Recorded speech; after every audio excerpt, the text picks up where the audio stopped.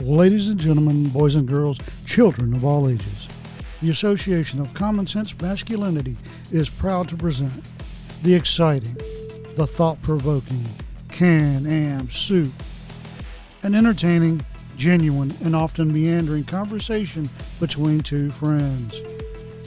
And now, the stars of our show, Jeremy Gertz and Todd Fuss. Hey, Todd. How's it going, brother? It's going, Jeremy. How about yourself? Oh, doing good. I had a late night last night. I did my prove-up at the lodge. All right. Yeah. So I was good. And you know what's funny is it was supposed to be me and three other guys doing it.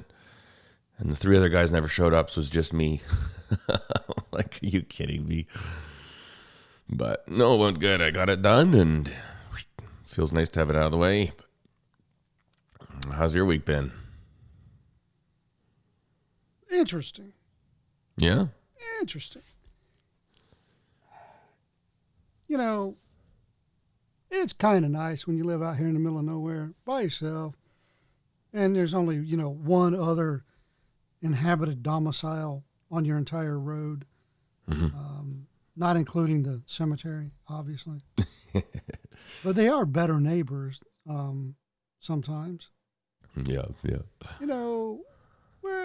did the show last Friday, had a cool Friday, then had a Saturday, and then that day went on to a sunset, and right at dusk, see a Overton County Sheriff vehicle go by, and then a SUV. And then I swear what looked like an Overton County pickup truck, but whatever. And then two other cars. So 5 Overton County Sheriff's vehicles rolling down the road, literally to nowhere. About an hour or so later, they all come back out. Then it's dark now, but, for some reason, cop car taillights, you can always tell it's a cop car. But anyway, they all left, and we're like, what in the world? And I know they had to be down here, not for me because they weren't here. What are they down here for? Well, there's only 2 other options, literally. Either the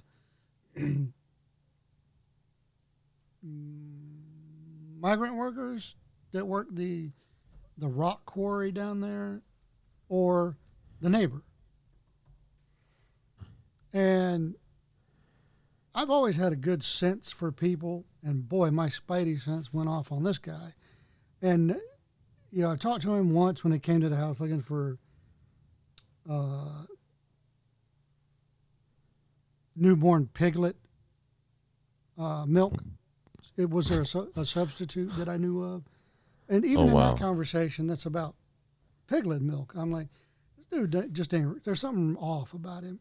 And then the next time I talked to him, some of his story about his past, like where he came from, why he's here, it completely different. And I'm like, yeah, not so good. And I told Danette, hey, just be careful. They seem kind of nice, but, his story keeps changing. And she won't talk to me at all. She, looks at her hands in her lap, but she'll talk to Danette, and Danette's like, oh, yeah, she's kind of nice, and blah, blah, blah. So, come to find out, this guy is on the top 10 most wanted list out of Coles County, Illinois. Oh, my. And I'm looking at the wanted poster right now. 46 years old, 5'11", 175 pounds, brown eyes, brown hair. Participation in the manufacturing of methamphetamine, unlawful possession of stolen property, and aggravated battery. That's what he's wanted for. And he has a record of, in the same kind of general area of Illinois, he's known to have a disdain for law enforcement. So what does he do? I don't know. I'll trespass on the police chief's private property and start a meth lab. Oh, wow. Yeah. So he got arrested for that. He's been arrested for beating his wife. She's been arrested for theft, identity theft, lying to the cops about him. He's been arrested for one incident of 5 counts of assault. Oh, wow. And that was here locally. Don't know. He was arrested in the county next to us, but I don't know what that one was for. And then he's been arrested again here for something involving violence and drugs. That's crazy. Yeah. Well, it kind of makes you feel glad that he's gone now. Well, he started acting kind of, not just, what he was saying to me, but in his actions as well, because just up the street toward the end of the road where you come in onto Thompson Flats, there's a semi-abandoned house there, and he's been, like, going up in the wood, parking behind the house, hiding his truck, and be out there for a couple hours at a time. Now that I know he was in the meth production, it kind of worries me. So I contacted the sheriff department and said, hey, not just me, but 3 people have seen him do this. So you might want to look in that house. And if I don't hear from, if I don't see him up there looking in it in about a week, I'm going to contact the property owner and try to explain to them what's been going on, and can I get their permission? Yeah. To go up in there and just look, take some photos. Yeah. That's crazy. As long as I have their permission in writing, I'll be, golden in case there's something there. Because with my luck, I'll be there looking, and then the cops will show up. They're like, hey, what are you doing with all that meth-producing material? I'm like, oh, crap. Shoot. That's funny. Yeah. Oh, that's interesting. That's interesting. See, at least when I think about stuff like that, I'm like, the nice thing is in your situation, you've always got a gun on, right? Yeah. Canada, that stuff happens here, and they've got guns for sure. But us poor folks, we're not allowed to shoot. I don't think our pencils are allowed to be overly pointy because that's considered dangerous. No, that's crazy, man. Crazy. Oh, it's funny that you mentioned that. I saw a cute meme about a Canadian pencil sharpener. What's that about? Well, you put your, squared off brand new pencil in the pencil sharpener, and it comes out completely rounded and blunt. No. Anyway. It's funny. Exactly, hey? Oh, man. Oh, so we got they're threatening snow for Monday of this week, and I was like, okay, our first snow of the year is usually a light dusting. No big deal. So I spent Saturday mulching the rest of the leaves, did one final lawn mowing, and started putting patio furniture up in the barn. And I didn't really think about winter tires because I thought it wouldn't be much. And then it started snowing on Monday, and it's kind of just it felt like it was raining almost. You could barely see the flakes. And then all of a sudden around noon, the temperature just dropped. All of a sudden just got 5, 6, 7, 8 degrees colder in the Celsius. Now we're in the freezing zone. And then it really started coming down. And man, oh man, the roads here were just terrible. And my oldest was coming home from work, and he had summer tires on, and they're about done. I went to put them on in the spring. I just bought new tires for it. Not totally bald, but really not a lot left going. And he was doing 70 kilometers an hour. Speed limit's 110, because he said he couldn't even get going from the lights. Couldn't even start getting any traction. And he said all of a sudden my car's just doing donuts down the highway, and he went into the ditch. And so he calls. He's like, "Oh, I hit the ditch. You all right?" Yep. I was like, "Anything? You're fine." Yep. I was like, "Any damage? The vehicle's still running?" Because I've hit the ditch before, and snow gets up under the hood, and it takes your fan belt off, and now you can't run your engine because your coolant pump's not running. And that's what's scary. In the wintertime, being stranded waiting for a tow, it's fine. But when your vehicle isn't running, But he's, no, everything's fine. And says, okay. And I had probably, it was like 3/8 to ½ inch thick ice on the windshield of my truck, like just solid. And I'm like, oh my goodness. So I had to let my truck warm up probably for 20 minutes before he could even begin to start scraping it. And then, got my tow ropes and all that stuff loaded up. And then he called me. He ended up, there's a crew of guys going in, some native guys. And they're like, hey, you need a tow? And he's like, sure. And so they towed him out. But I was like, oh, what a great start to the to the week. But, and it was funny because like where he hit the ditch, it wasn't a lot of snow. Like we probably got, about 4 to 6 inches. But he said the thing is that like he could drive forward and backwards all he wanted, but it was just so slippery he couldn't even get up the slight embankment of the ditch. Like it wasn't even a steep ditch.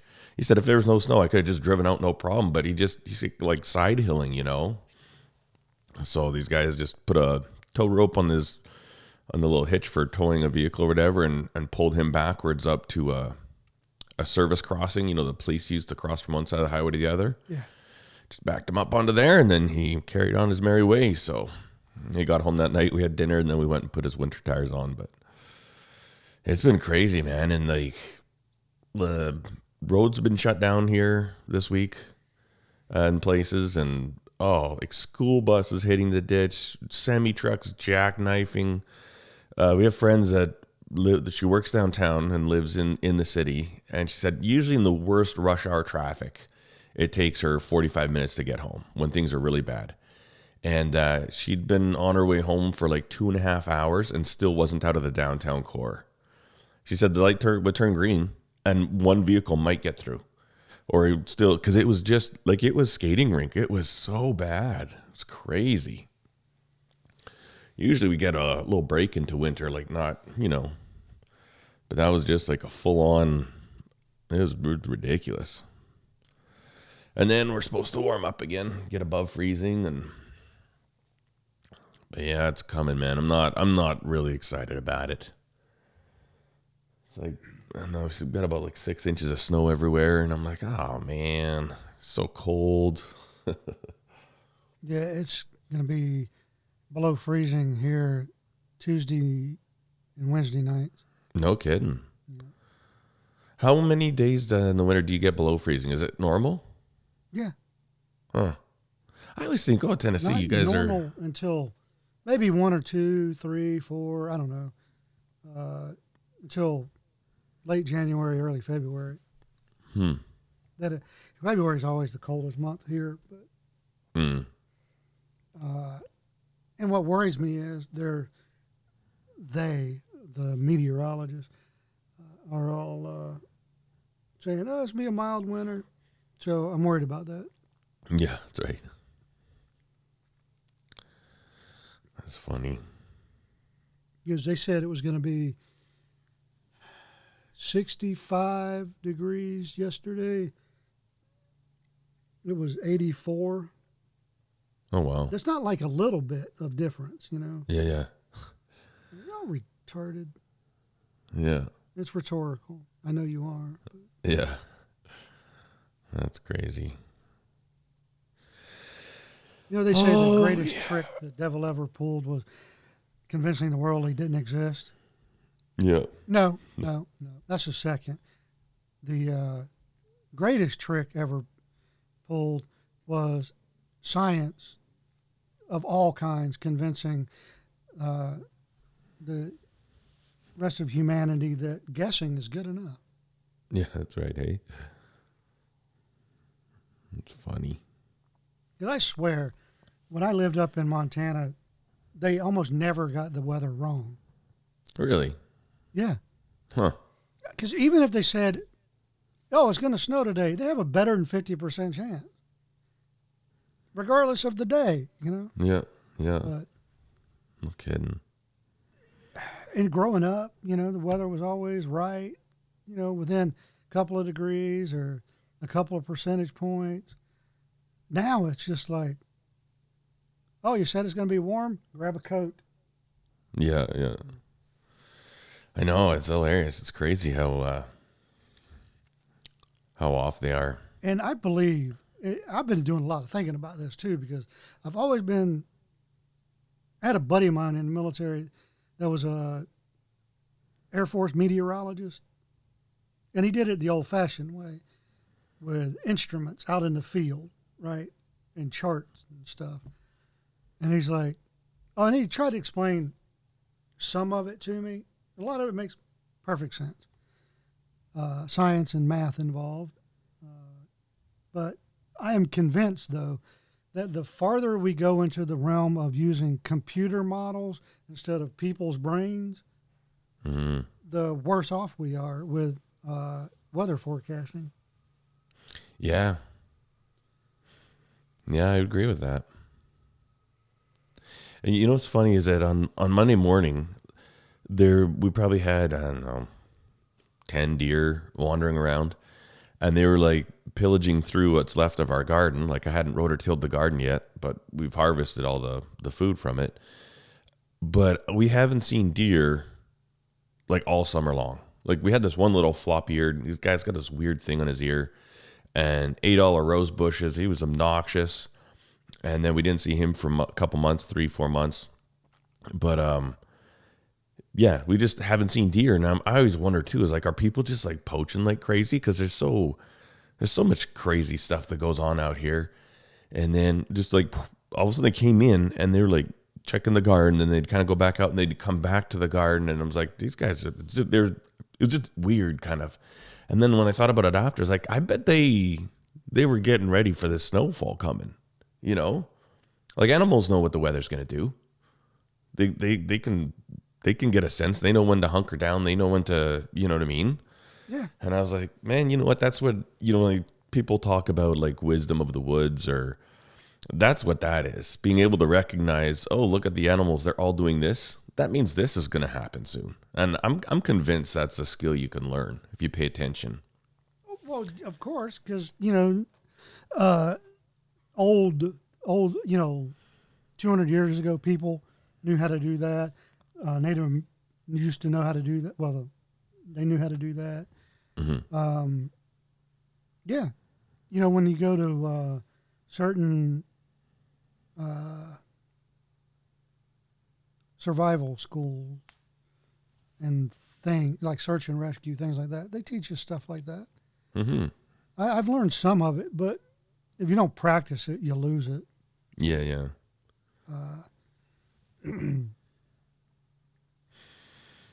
Yeah, it's crazy. Now, where me and a bunch of old timers diverge and go our separate ways is when they start talking about, oh, you cut a seed in half, and if it looked like a spoon, it's going to be a bat. Are you insane? How much moonshine did you drink? Good Lord. Yeah. Because, you know, at some point, somebody who actually knew, you know, how to read stuff didn't want to really teach anybody because they wanted to be the village soothsayer for the weather. You know, because you charge, 6 chickens to the farmer to tell him what the winter's going to be like. Yeah. So you don't want to give that information away on how you come up with it. So you come up with some bull crap about a persimmon seed. Really? Yeah, no kidding, hey? It's funny. Oh, man. So I got my, I was talking about those specialized buffing wheels. Yes. I got those, but I haven't put them in yet. And I went and picked up a new 8-inch bench top buffer, a variable speed from Princess Auto. So I'm hoping, I was just finishing up some other projects. I haven't had a chance to even put those wheels on yet, but they look good. I'm excited. It's going to change your life. You think so? Yes. Before I moved here up in Maryland, I bought at one of the estate sales I went to. This guy had some really nice, like 60, 70-year-old, 40 or 50-year-old craftsman, professional heavy-duty bench grinders. Mm-hmm. And I completely restored them.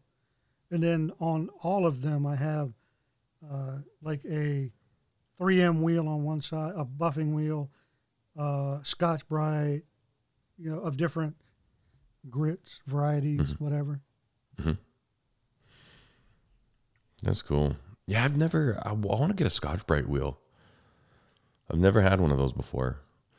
And not for knife making, but I'm like, just for general, like, you pull a bolt out and it's got a little surface rust on it. Just bip, zip. It'd be so handy to have. Well, that, and they make, the surface conditioning or surface finishing polishers or grinders, the wheels that go on there, those Scotch-Brite wheels. Mm-hmm. They have those that are meant to put 240 grit, 120 grit, 360 lines in the surface of metal. So if you have a steady enough hand, which a knife maker would generally, you can put lengthwise and not spine to cutting edge lines in your blade if that's what you want. Mm-hmm. That'd be cool. Or, whatever. Whatever your thing is. I was using it to, because I had also from the same estate sale, I had a whole bunch of antique Stanley planes that I was restoring. So I was polishing up, the different things, the different surfaces on the plane. But yeah. Then I found this one wheel it says it's a paint remover, but it's not. It's not nearly. I bet you the same. If you tried to convert it to a grit, it's well over 400. So it's not going to remove any kind of paint. But I found that if you took something that has a antique patina on it, that's a brass surface, it will clean it, but it will not take that patina off. It will leave it, and it won't scratch it. I know, it looks so good. That's cool. That's cool. And I was cleaning up the wooden handles on it, old screwdrivers and things. Yep. That were from the late 1800s, early 1900s. They're the same design as the AVE's alleged perfect screwdriver. Yeah. The antique restoration or hand tool rescue. Hand tool rescue. Yeah. Huh. That's cool. Speaking of like grinders and stuff, it's so funny because anytime you do like use a buffing wheel on YouTube, you always get a couple of comments. People are like, you should never use that. That's the most dangerous tool in a knife shop. And yeah, I understand it. I mean, I've had knives grabbed out of my hand several times. Even on video, I've put that into videos. But apparently there's this knife maker in Alaska, and that's how he was killed. I guess a knife ended up getting grabbed by a buffer, and somehow it stabbed him like in the heart and stuff. But you get that all the time. But at the same time, not necessarily a buffing wheel, but grinders. When you think about a benchtop grinder, if you have 2 or 3, and you got your standards, you got a coarse stone and a finer stone, and then if you have one like with a wire wheel, and then one with a Scotch-Brite, that to me is such an incredibly versatile, little work area. I think bench grinders are kind of underestimated in a shop. And I grew up, before when I was doing all my work in the shop, my apprenticeship and stuff, I don't even know if anybody had ever heard of a 2x72. Now that's pretty much a good replacement because it's so easy to change whatever abrasive style grit you want, right? But, man, I always remember it's like every day we were always using the bench grinder for something. And you just, like, it was constantly being turned on and turned off and turned on and turned off.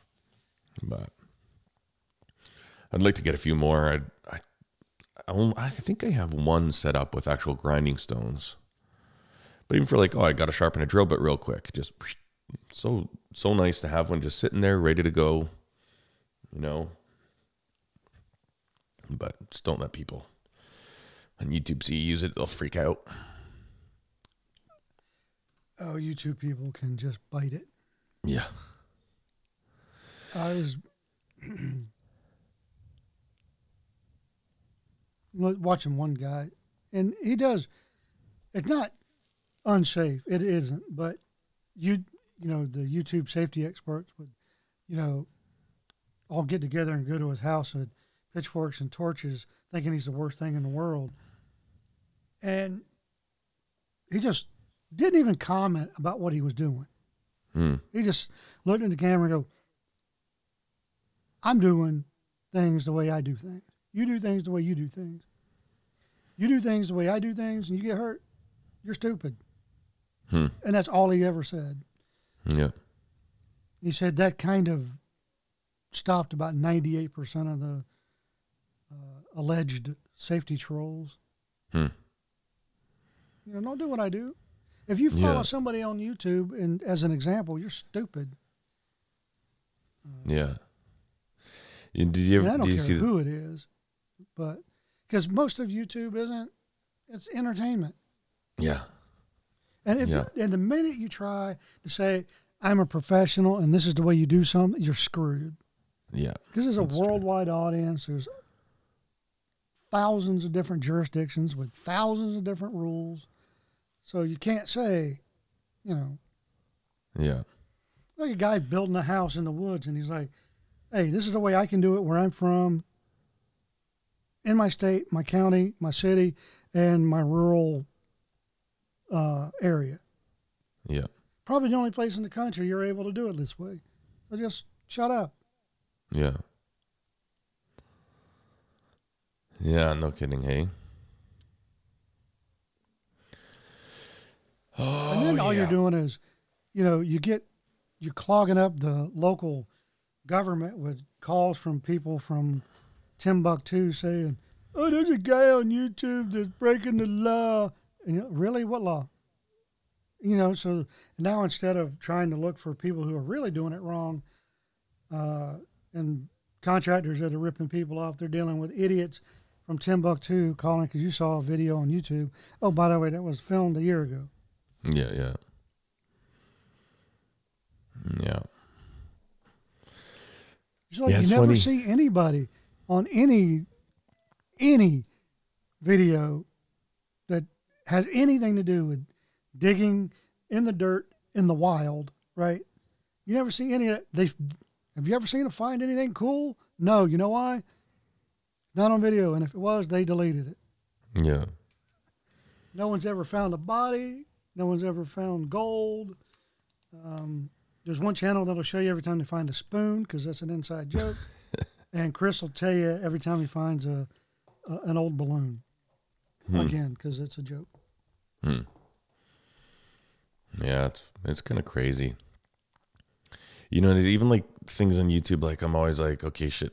Like if I ever am outside and I film an accident, like a license plate of our vehicle gets shown, I'm always like, oh, I can't do that. That's dangerous, but I don't think it is. It can't be. You know why? The same person that sees that license plate on YouTube can walk by it at the mall. Exactly. Exactly. Now, there are some people that hide their own, like you hiding yours, because there are some people that can find out from that exactly where you live. Yeah. And there are unsavory people out there. Yeah, yeah. Like the guy that went and literally put up a tent in Dirt Perfect's front yard. Really? Oh, wow. Yes. If you want to catch a bullet, just to come knock on the door. Tell me, hey, I'm here for suicide. Can you help me out? Yeah, no kidding. Yes. Yes, I can. Huh. That's crazy. Even I was listening to a podcast, Work For It? No, not Work For It. Making It with Bob Claggett, Jimmy DeResta, and them. And I guess Bob was out of town. He's at some like workbench con or something like that. And his wife called him. And he's like, yeah. And he's like, so there's a some so-and-so here. And he's like, what do you mean? He goes, well, he said he's a fan of yours. He's wondering Like he just wanted to say hi, and he's like, okay, close the door and lock it right now. And like this guy literally found out, and he says, I don't know how they found out where I live. Like I don't throw that out there. I'm quite, I obviously look after that stuff. And he just came and knocked on the door and say, hey, I'd just like to meet you and say hi and hang out for a bit. And like, can you imagine that? Especially like he said, he freaked out because he was out of town. So he had one of his friends go over to the house, and the guy had left. And his wife said the guy just came, and he said, oh, okay. And then he was just got into his vehicle, drove away. But that's kind of creepy, Yeah. Like, ugh.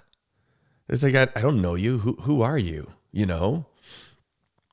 And even so there's like the gate that we have now, it's quite distinguishable. You can tell it's not, a lot of times if people are like, if they're buying something from me or something like that, and they're like, where do you live? And I'll send them a pin. I'll be like, don't use a Google, because they'll take you to a completely different part of this highway. And then they're like, okay, well, how far down is it? And I'll just tell them, say, it's this far down, and you look at this, and oh yeah, I know that place. And then they showed up in one of my videos once, and then a guy that drives by, and I've actually met this guy in person, but he's like, oh, I know exactly where you are now. I go to work there every single day. And then I'll be outside and I hear honking, and it's like, oh, it's either that or my brother from the lodge who drives by all the time too. But if I'm outside at a certain time of day, there's a car going by that honks, and I'm pretty sure that's the guy that I know from YouTube. He found me from watching my videos, and I don't know, it's fine. He's a nice guy. Got nothing against it, but it's also kind of like, man, I'm a little bit more cognizant not to necessarily show off the features of the front gate. Not that it's like overly gorgeous or anything, but it's very distinguishable, and it's like, and memorable. I think a lot of people see it, like often we get people that will pull in there. There'll be a whole bunch of motorbikers pull in there, stop, get off their bikes, take a picture, and then leave. Cause it's like a thing, I guess. People know about it, but man, it's just kind of crazy. Oh, yeah. Kind of how this stuff all works. I was watching a relatively new channel that we watch. Danette doesn't mind watching this guy. So anyway,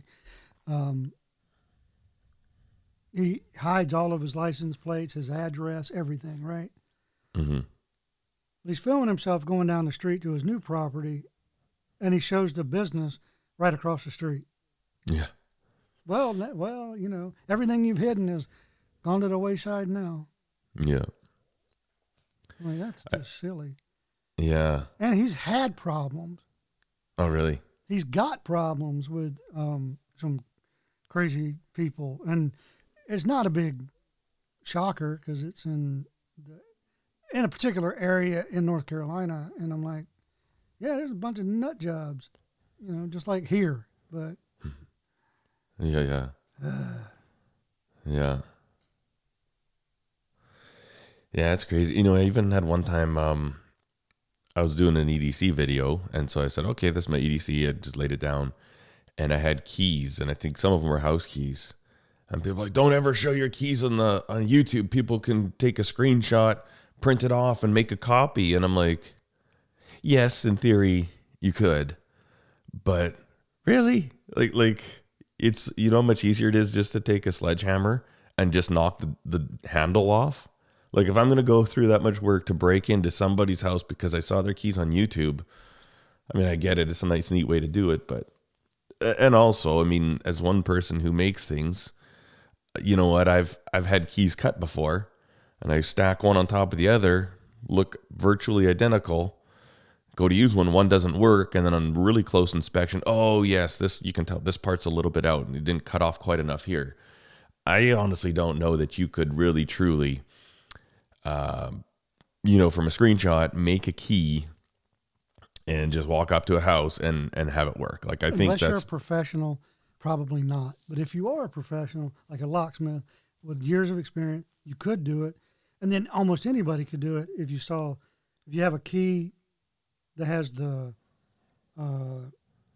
cut numbers on one side of the key.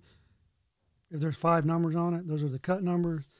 And that tells you exactly how deep the cut is of each notch. So, okay. And all you need is a little key cutting machine, because those are the 5 numbers you need. You put it in, blah, blah, blah, blah, and you're done.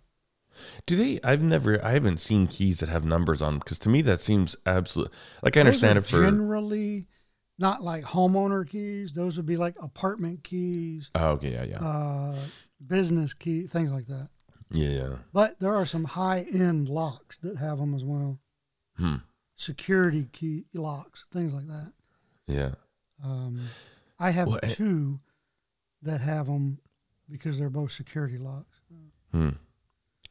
But, and even as such, like, it is so much easier just to pick the lock. You know what I mean? Like, I remember I kind of got into lock picking. I remember there's this guy on Instagram. This was like before Instagram was like Instagram. Steph and I were actually beta testers of Instagram when it came out. We had a beta account. Ooh. Oh yeah, I know. I'm like an OG. And then, I mean, I think at that point in time, there wasn't even a sharing feature to it. It was literally a photo editor. And then all of a sudden they said, hey, now you can actually, other people can see your photos if you want to. And then it was, so like we've seen this whole thing grow, and it's kind of interesting. But I remember when it was kind of like, oh, wow, you can actually, or maybe, yeah, I'm pretty sure that was a platform. Either that or a Tumblr or something, I forget. But there was this blog, it's kind of this account, and this Red Team Ops. And he was an ex-military, like special forces guy. And companies hired him, and he'd just show them where their problems were, right? Where their security breaches were physically, electronically.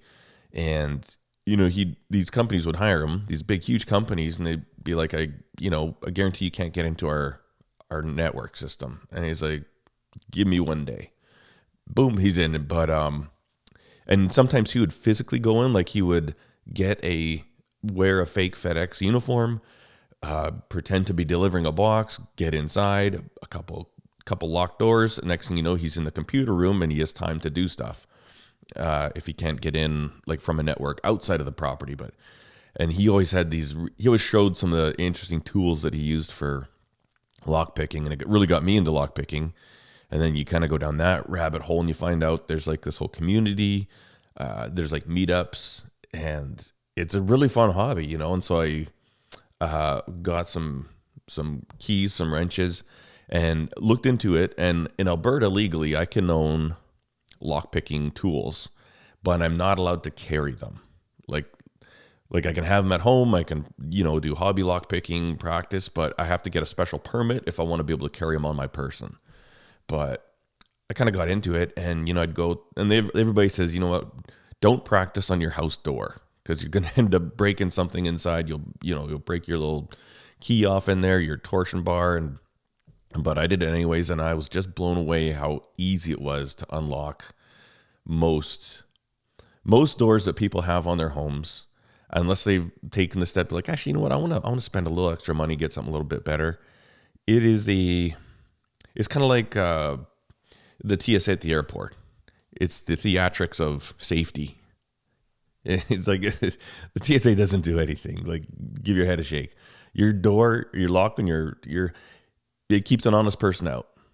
But if I've got a lock pick, I can open your door in 20 seconds, and it's not going to involve smashing glass, knocking down a handle. I'll silently just open up your door, and I don't have a key for it.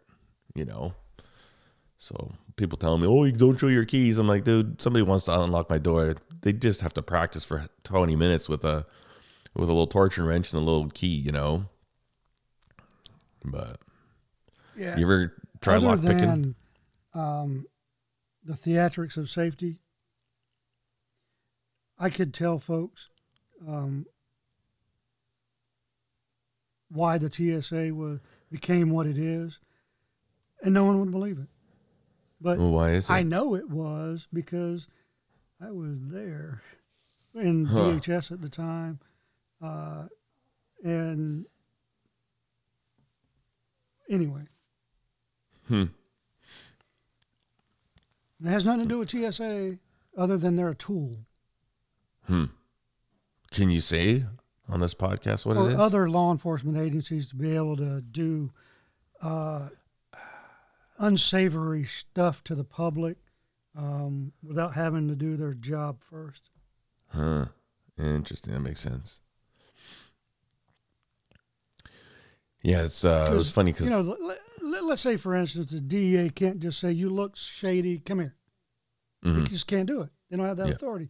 Guess who does? Yeah. TSA. Interesting. Yeah. They can search anybody, anytime for anything, or for nothing. Really, like even outside of like within an airport. Yeah, I know, well, within their jurisdiction. Yeah. So That's true, eh? And there's a British YouTuber I'm not familiar with, but he's traveled all over the United States here recently. And he just came unglued on the sheer stupidity of the TSA. And I was rolling on the floor laughing. Because there's nothing he said that wasn't absolutely 100,000% true. Yeah. Just how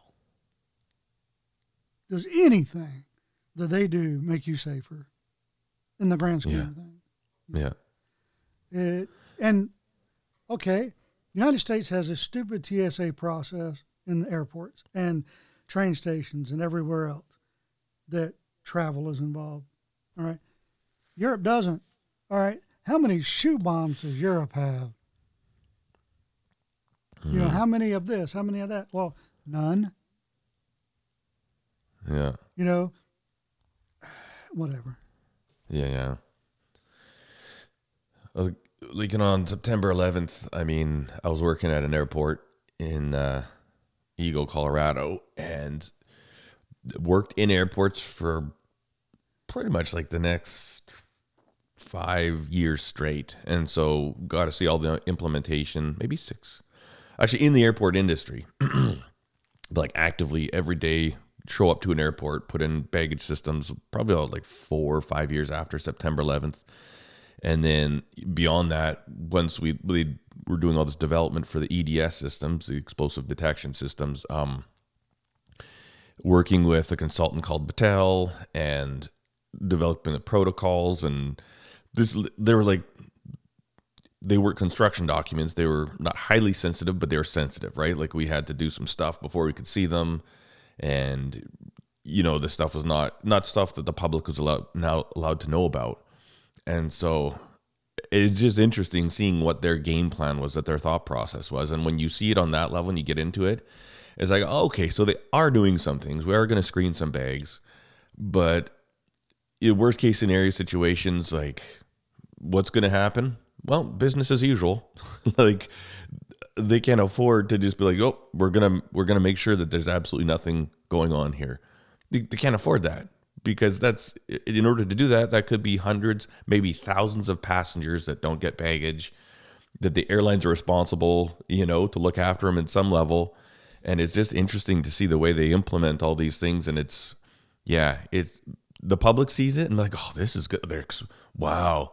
There's no way to get anything dangerous onto an airplane because they're looking into it. I'm like, yeah, they're making it look like they're looking into it, but yeah, it's well, they're funny. looking, but not for what you think, because what you think they're looking for is incredibly difficult. Yeah. Well, actually, and can they? Sure. And I've heard absolutely. do you know one of the things that the TSA and the airport inspections finds? The number one thing they help get rid of, well, this was, again, I got about 10 years ago. I haven't worked in the business for a long time, but at the time it was child pornography. That was the number one thing that they would help find and remove and then charge people with. And I'm all for that, but that's not their job. That wasn't why they're there. They're there for other things. Yeah. Why aren't the people who are charged with finding and stopping child pornographers finding and stopping them? Yeah. No, I'm just saying. No, I agree. Cut their head off. Like, just, sorry, you lost it. If you're going to do this to a child, you are no longer worthy to breathe oxygen.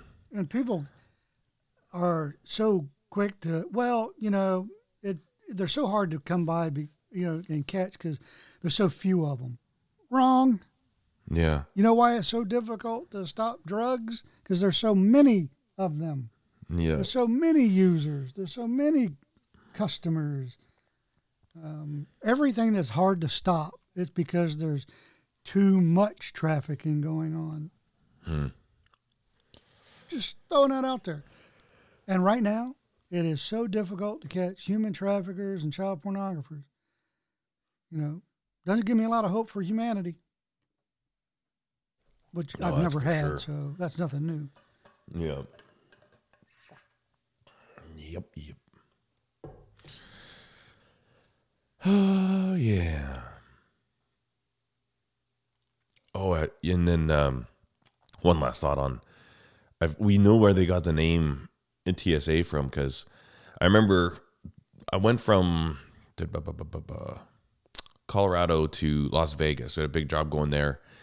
And this was, a couple months after September 11th, when you actually started to see the TSA in uniform at the airport. And I remember the first day in Las Vegas when they were brought in, and like all of a sudden there was like hundreds and hundreds of these people in these uniforms, like everywhere. And they're all having their main meeting in the main like lobby area, whatever.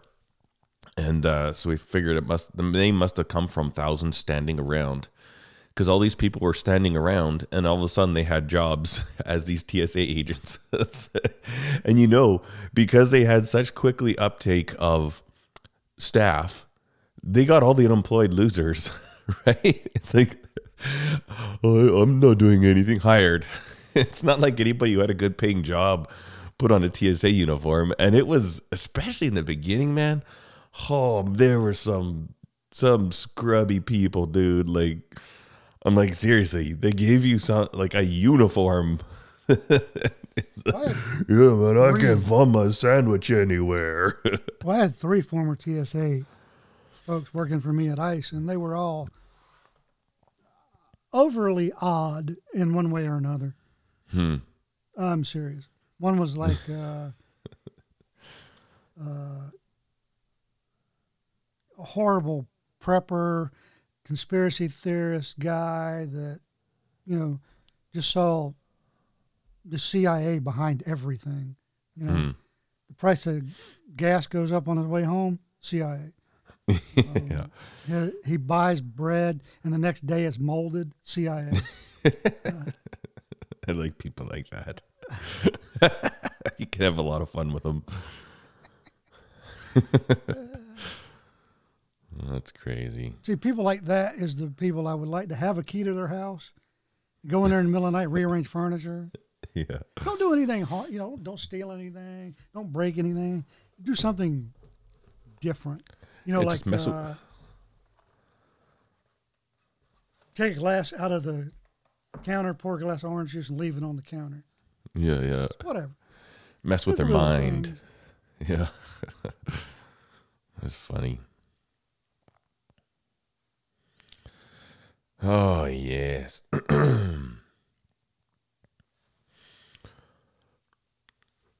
So, man. Watching your video about the textured handled knife. Mm-hmm. My hands were shaking to keep me off of homesteadknives.com. Oh, yeah. Which, if anybody's listening, a beautiful knife. Beat me. It's sold. Go buy it now. No, it's sold. It sold like about 20 minutes after the video went up. It's going to Sweden. Oh. Yeah. It is. Man, that is the pointiest sliver I've made yet. Like it's got spring to it. Like I can bend it and stuff, but it's not something that I'd be like, okay, just go beat on this blade. 'Cause the grind goes up fairly high.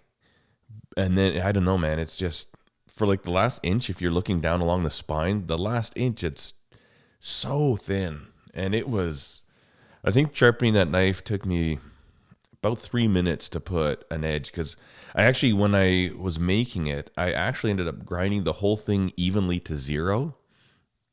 And so it was actually like off of the grinder, it had a burr. And I'm like, okay, this is getting too thin. I still want to tumble it and stuff. So I ended up actually putting the edge on the grinder and grinding it back. And so it was about 3 or 4 thousandths of an inch thick at the edge before I sharpened it.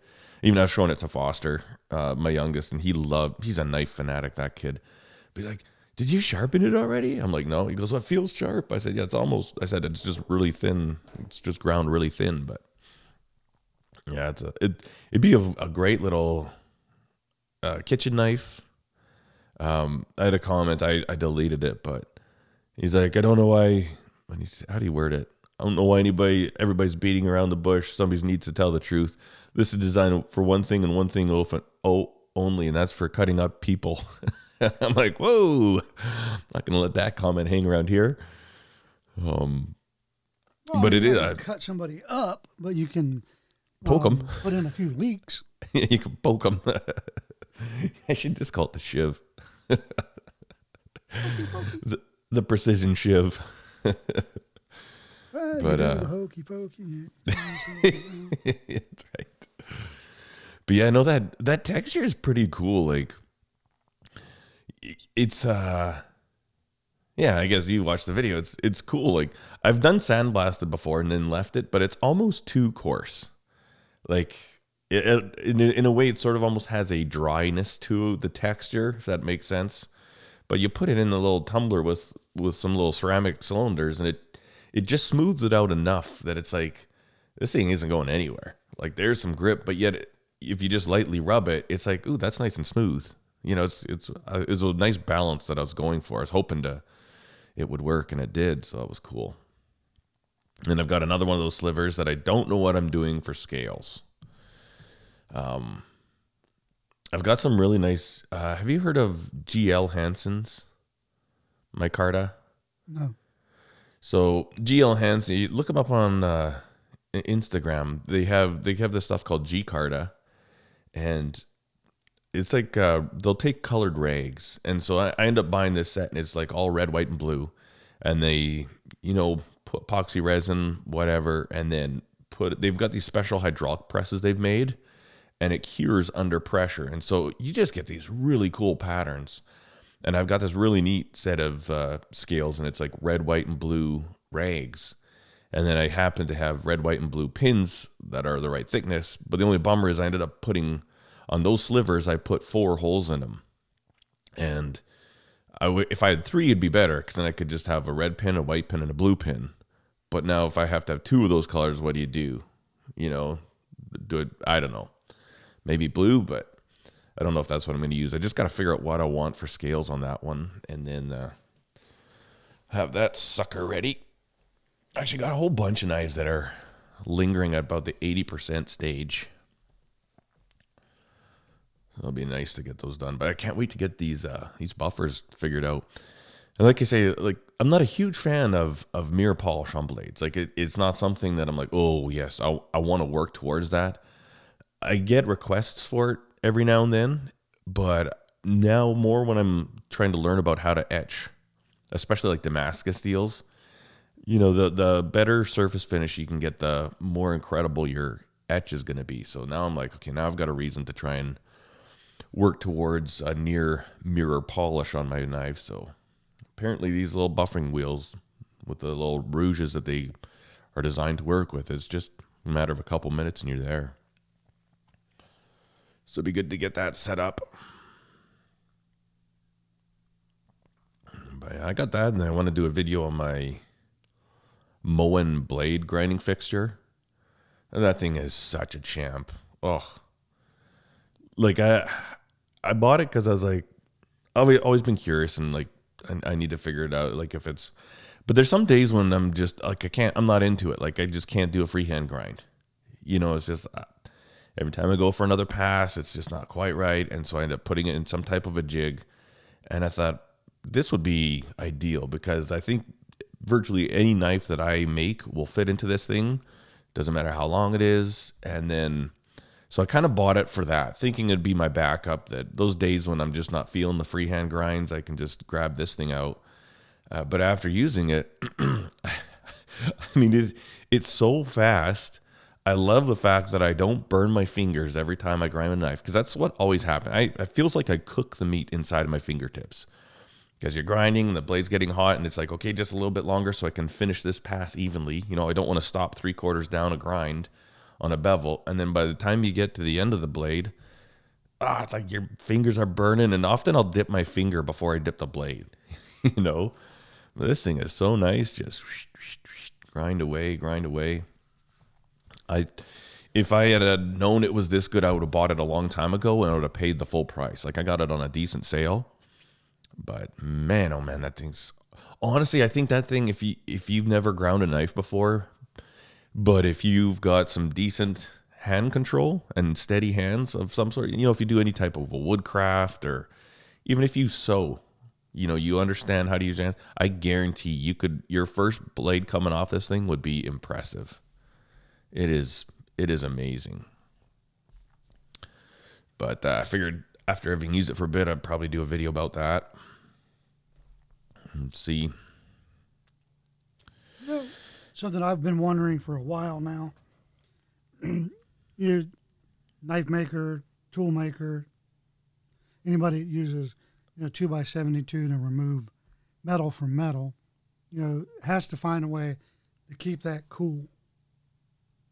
And I know that, there's the dipping bucket method. There's some of these that have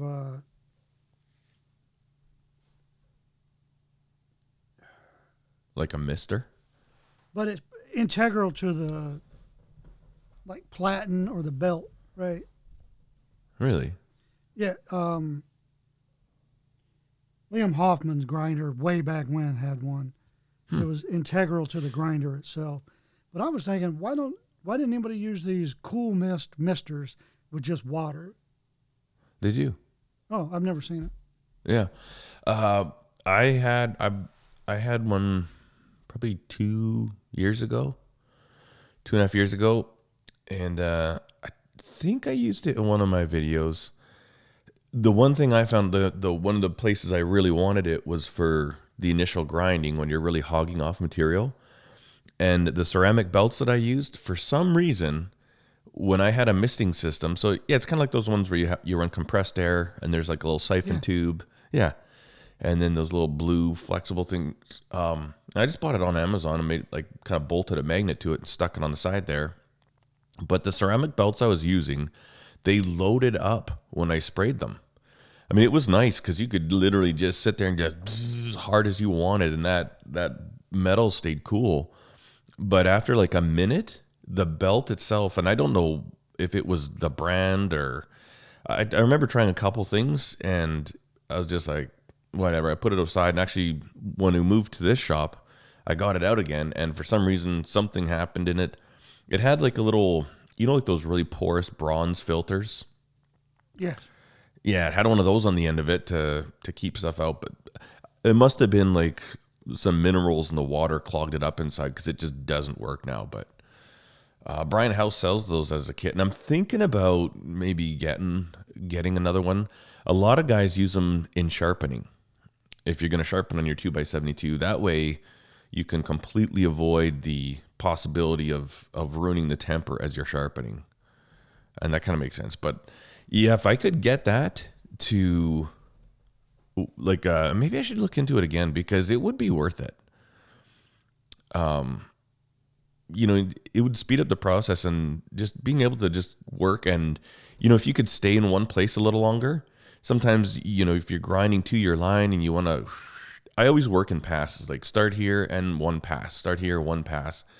Part of that is to keep things even, but a bigger part, the number one reason, is so I don't build up too much heat in a single spot. Whereas if you had keep that blade cool and you could just focus, and then I should probably look at that again. Especially now, considering I've got this jig that's so precise, like I could just it'd be cool if you could grind an entire bevel, roughen a whole bevel without leaving the belt. That would be amazing. Yep. Yeah. That'd be cool. I'd never seen an integrated one though. But it kind of makes sense. Like the way the Japanese grind it, they've got those huge wheels, like those stones, and they run in a water bath. And so they're just throwing water and sparks like crazy, you know? Yeah, I think that integrated one, if I remember correctly, is part of the platen, Oh, okay. and it would saturate the belt, which in turn would keep it cool. Yeah. That's crazy. Yeah, because I mean, it makes a big mess, but if you kind of look at it, it's like, okay, you just make sure, like, if it's drywall, put something behind it, put a piece of sheet metal, because you don't want to be throwing water constantly at drywall, whatever. But you just kind of plan on it, say, hey, you know what? And even if you had to get like a meat cutter's, like, or a plastic rubber apron or something like that, you know, put goggles on and just say, hey, I'm going to spray water. Man, you could just crank out, be like, today we're doing these 20 blades, and just zoop, zoop, zoop, you know, when you're done, there's water all over the floor, give it a quick little mop or whatever. I think it would be worth it, though. And, I mean, in a certain sense, keep it a lot cleaner than having all the metal dust floating everywhere and settling down. But I'm pretty bad for not cleaning up, not sweeping my grinding room. And I think it's actually, you know, when I think about it, it's pretty dangerous, because sometimes I'll be grinding and there'll be like a little bit of metal dust built up on the side of the grinding bucket. And then all of a sudden you see this glowing, and that stuff's getting red hot as you're throwing sparks into it. And, you know, that's the thing they say is you got to make sure is if you have a partially finished garage where you have, say, a gap between the concrete floor and your drywall, or something like that. I've heard of guys. I had one guy tell me he had a fire start inside his wall because he never cleaned up his grinding dust. And it was built up and clinging to every surface, had a couple sparks, and it actually ended up traveling into between the drywall and his floor. Just started some of the studs inside his wall on fire. But who knows? Also could just be like, don't use a bench grinder because then you'll die instantly. But, oh man, got any plans this coming week or weekend? Yes. What you got going on? Might be going to town a little bit later to get lobster rolls or something. There's a food truck company, a guy that owns multiple food trucks. One of his bases is in Nashville and the other's in Knoxville. In Knoxville, they both travel, have food trucks that travel, and he specializes in Maine lobster, right? So it's a Maine lobster truck. The one from Knoxville is going to be in Cookeville today, and Danette wants to try a lobster roll. What's a lobster roll? Chopped, chilled lobster meat, Maine lobster meat on a hoagie bun. Oh. With that nasty, gross mayonnaise. Mayo. That's the good stuff, eh? No, it's not. Mayonnaise. Why would you buy $100 worth of lobster and then ruin it? Mayonnaise is living proof that God loves us and wants us to be happy. That's actually not true. The greatest trick the devil ever pulled was convincing people mayonnaise was good. That's right. That's right. Yep. Oh, that's cool. So do you like these lobster rolls even though they have mayonnaise, or you just... I've never had... I get it without. Okay. But there's also something called a Connecticut roll that is warm with butter. Ooh, now you're talking. Now that sounds a lot more appetizing to me. Yep. And then they have lobster tacos. It's taco, flour tortilla, lobster, pico de gallo. That just sounds good. Yeah. That's what I'm probably going to try, or lobster tacos. That's cool. Because fish tacos are just wrong. So Oh, I love fish tacos. again, So good. Again, why? Dip them in mayonnaise. No, I'm a fish taco fan. It's funny as there's this guy I follow on Instagram. Stagecoach Farm and Forge. And he's in Washington State somewhere. Blacksmith. What he makes a lot of is pans, like cooking pans out of steel. A very interesting follow. Like, he's got this farm, grows tons of food, lives kind of a rustic life, kind of half like boho, or kind of half almost, I don't know, he's like a fully tattooed guy, but, you know, not like a millennial or something like that. He's a hardworking dude. He's got a lot of skills as blacksmith. But he was at this some demonstration he was doing, and then there was like a kind of tool swap meet or a tool exchange thing. Went to that in this town, and then he was visiting one of his friends who's got a blacksmith shop in his garage. And while he was waiting for his friend to be ready, he went to this place and got tacos. And he says, "You know, one thing I hate." He did this on his story. He goes, "I hate these white people tacos." And I'm like, "Dude, you're white as can be."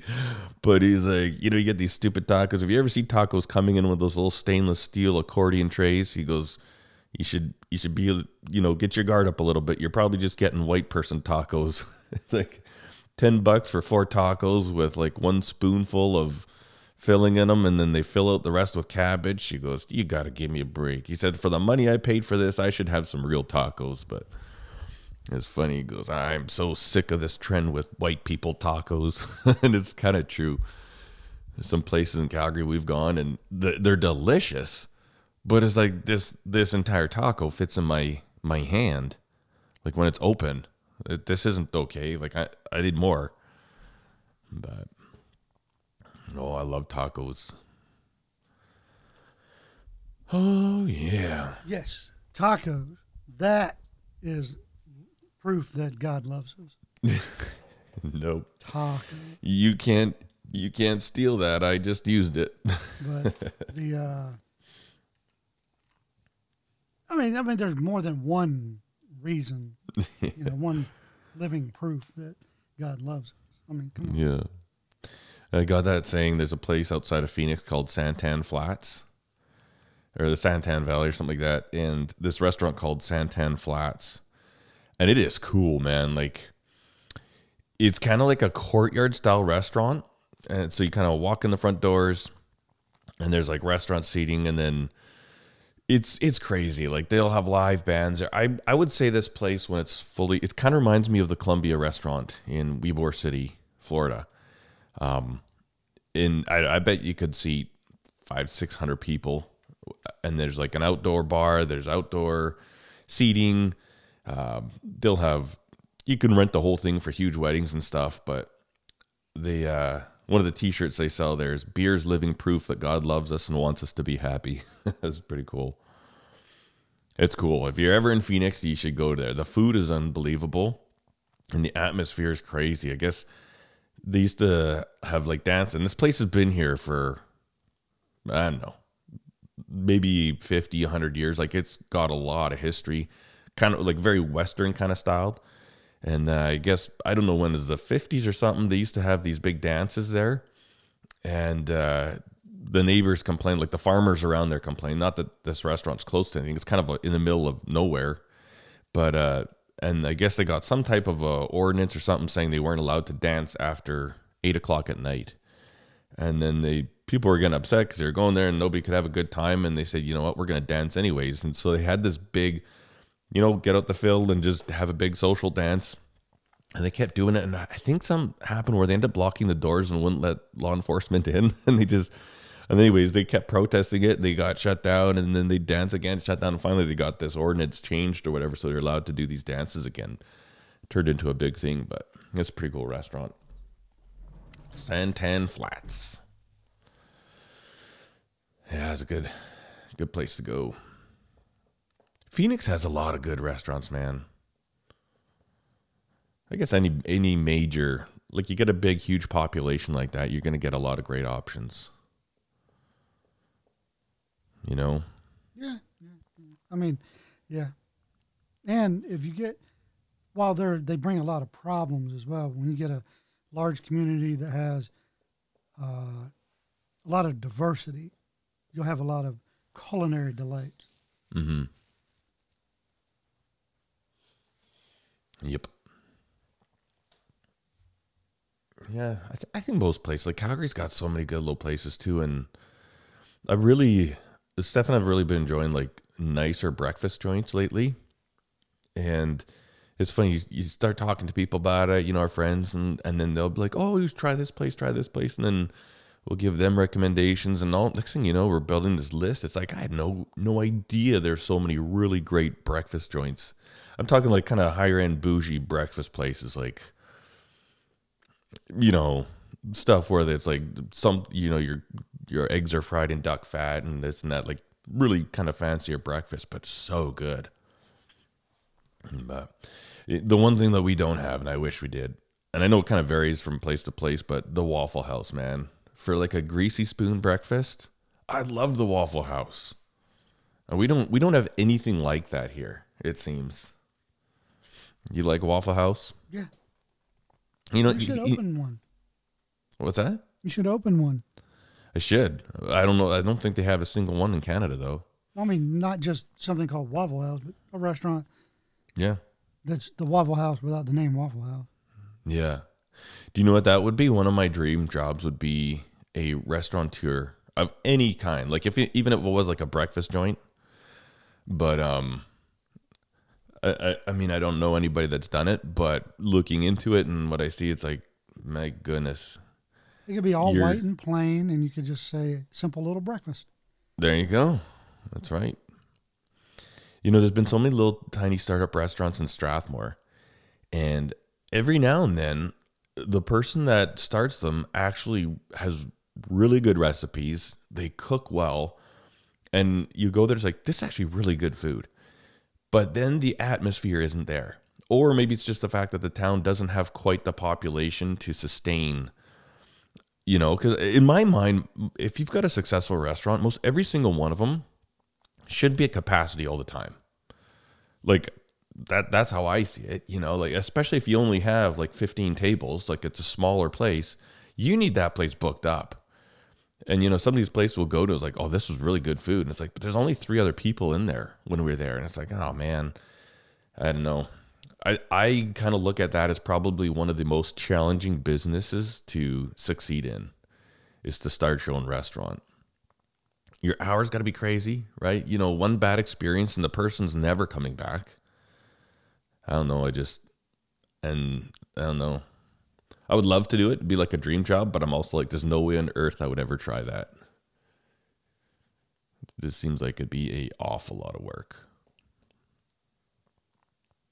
Yeah. Oh, yeah. It's a lot of work for not a lot of. Yeah, that's true. Return on your investment most of the time. Yeah. Because I was. This was a while ago. I was talking to a chef that used to have his own business, and he had a small,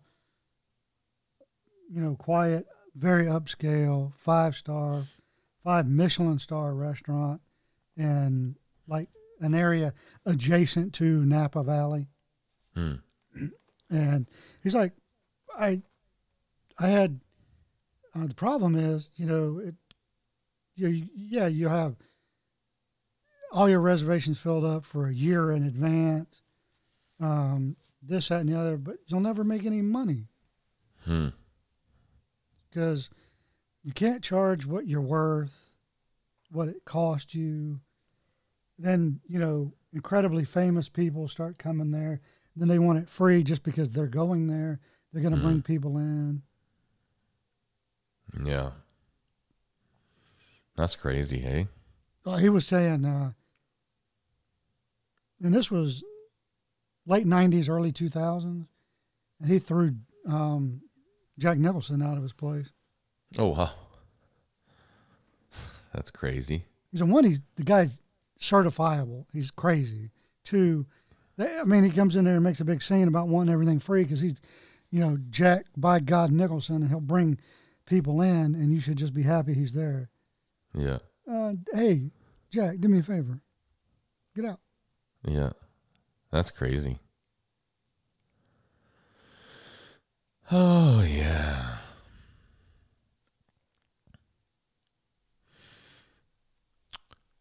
Right on. Well, I'm getting hungry now, Todd. All this Your food. restaurant could do sous vide brisket, There you go with and mayonnaise. then the next morning you could have. Now, why on earth would anybody do that? Just why? Just for fun. It's like joking about putting a baby in a blender. Why? You just don't do that. No, you went too far. Yeah. So, anyways, what was your idea for breakfast the next day? Oh no, you have brisket, and then the next day you have brisket tacos, white people tacos. Yeah, white people tacos. Or you're like breakfast poutines are good, man. You know, you got nice if you get a good quality, like nicely done French fry, and then you like I've had a brisket poutine. You know, you got some shredded brisket on there, and then got some gravy. Throw a couple of eggs on there. Oh my goodness, cheese. That'd be good stuff right there. Yes, poutine, hash browns for people who can't make hash browns. Yeah, yeah. Well, so we have a place called OEB, and it's a chain. I don't know if it's like a franchise thing, but there's a few. I think there's 3 or 4 of them in Calgary, 3 or 4 of them in Edmonton. Actually, they have a few now in Phoenix and Las Vegas, but it started in Calgary or Edmonton, in Alberta, anyways. But yeah, actually, if you go online and look at their menu, their breakfast poutines, oh my goodness, they're executed flawlessly. Steph and I were there a couple of weeks ago, and we actually sat fairly close. We sat where I had a view inside the kitchen, and it was amazing to watch because for every single dish, there's at least 2 cooks working on it.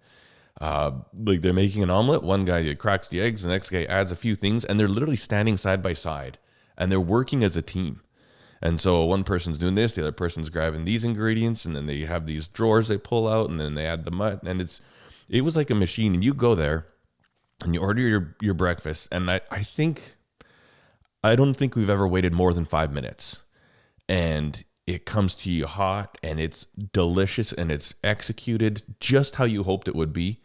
And man, within a minute of sitting down, you've been chatted to. They've given recommendations. You've got your coffee. Steph had her latte, or London Fog, and man, that place is just, the food is delicious. The staff is excellent. We've probably been 10 or 15 times, and every time we come out being like, that was a great experience. Like, I wish every restaurant was like this. And they're actually only open till like 2 o'clock in the afternoon. I think all they do is breakfast and lunch. And man, I'm like that, and it's busy. Like if you go there, usually we go there at about like 7:30. But if you get, even on a Saturday, if you get there at 8 o'clock in the morning, you're gonna wait for about 20 minutes to get in. And it is so good. But those breakfast poutines, man, and they're big, like they are large. If you have one of those for breakfast, you do not need a lunch. So good.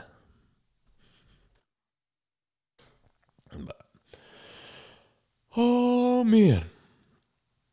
Oh, I gotta put the winter tires on my dad's truck today. They're in Phoenix, and they asked Isaiah.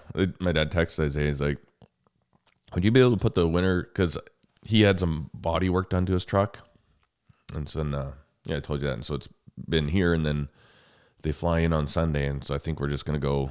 We'll meet him at the airport and drop off his vehicle. But he's like, asked Isaiah if he could put the winter tires on for him, and it's like, Isaiah's leaving today. They're going on like a youth retreat, and so I think I'll probably end up doing that later this afternoon. I'm getting fast at it though, man. When you do like 3 vehicles every fall and every spring, you kind of get a system, and you blip. It's getting smoother every time. I think it takes me like maybe 15 minutes to do them all. And I was doing them with my son on the car, and I was like, I said, I know people that pay $150 to have this done every single spring and every single fall. And he's like, are you kidding me? I'm like, yep. It's not difficult, and something anybody could do themselves. I get it. Some people just don't have any desire, but anywho, it's funny. I haven't had the volume indicators on my little screen here the whole time. I'm assuming it's recording mine because you can hear me. I see yours. Oh, do you? Okay, good. Because usually the box, like I can see the box light up, whether I'm talking, you're talking, and then I can see my volume indicator. I haven't had that the whole time here, but No, I've got all of that. oh, okay, Weird. good. I figured if you can hear me, I'm sure it's recording it. So Yeah. but anyway, anything else you want to hit for this show or? No, not really. I mean, I think we tortured the audience long enough. Yep, for sure. Yeah, I gotta get to work, do some things, whatnot, you know. But anywho, man, yeah, real quick. They found a tractor. Oh, really? Yeah. Well, that's exciting. Southern Georgia. How far is that from you? Well, in hours, not that many, but in days, because the dealer it belongs to has two dealers, and he wants a tractor this dealer has, the one I'm using. So he's like, hey, let me go get it from one of my dealers. My other dealer, I'll go get it. It's down on, near the southern border of Georgia, and then I'll just drive it up and then pick up the one he wants from this dealer. And so I'll have it. I don't know when I'll have it, but the dealer will have it middle of next week. Oh, wow. And then they'll start putting on the hydro kits and whatnot. Oh, wow. So you're gonna have it like in a month or so? Probably within a month. Oh, right on. Well, that's exciting. Yeah. Yeah. Then I'm gonna have to do what I threatened myself with doing. What's that? That's stupid. Hey, look, I just got a thing you can't afford video on YouTube. Yeah, there you go. No, I was just thinking. And I'm actually thinking about doing a parody of all of those videos. Yeah. By saying, hey, look what I got. Yeah. Just got it. That's I'm going funny. to do a video on YouTube because I got something that you can't even hope to begin to afford. Stupid. Yeah. Like and subscribe. Yeah, that's right. My life is better than yours. Click to keep watching me. Like the guy that, I don't know if he's doing it as a joke, right? But he's got two tractors, the top model of Kubota skid steer. He's got the second to the top mini excavator by Kubota. He's got two brand new 1-ton pickup trucks, and he's like, everybody asks how I can afford this, blah blah blah blah blah, and he just dances around it, right? So last week he starts saying, "Yeah, I need a F550 dump truck now," and he's looking for brand new ones. It's hilarious. That's crazy. The guy, his real job used to be on a blasting team for like highways, power plant, heavy construction. Okay. So he's not poor. Yeah. Huh. I know a guy. I used to know a guy. It's impossible to know him now. He died on an industrial accident, but he was a blaster. He was a supervisor on a blasting team, and it's so funny because he did that for like 40 years. And how he died was they were blasting on the side of a mountain for a highway, and he was just out there looking at the job, right, with one of the rock engineers, right? And it was still a little snowy, a little icy, and one of the bulldozers started sliding sideways. Nobody saw it, and it just ran them both over sideways. What a bummer way to go. Yeah. Ugh. Ay, ay, ay. That's crazy. Yeah, and his wife is all like, 40 years of playing with dynamite. Yeah. Getting Gets killed. run over. Yeah. That's crazy. Yeah, well. Yep. Right on. Well, man, if you get there, you enjoy those lobster rolls. That sounds like a nice way to kick off a weekend. Yeah, I'm kind of worried about it, though, because every time we've gone someplace, that people around here say, "Oh, that's the best thing in the world." I'd rather eat dirt. Really? That's too bad.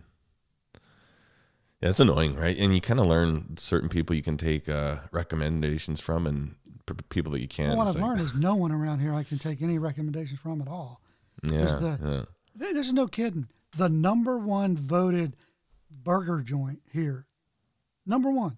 And it's not just by public, it's by critics. Went there. It's literal. You can look at it and tell this is gray frozen patties. Y'all That's can't do gross. any better than this.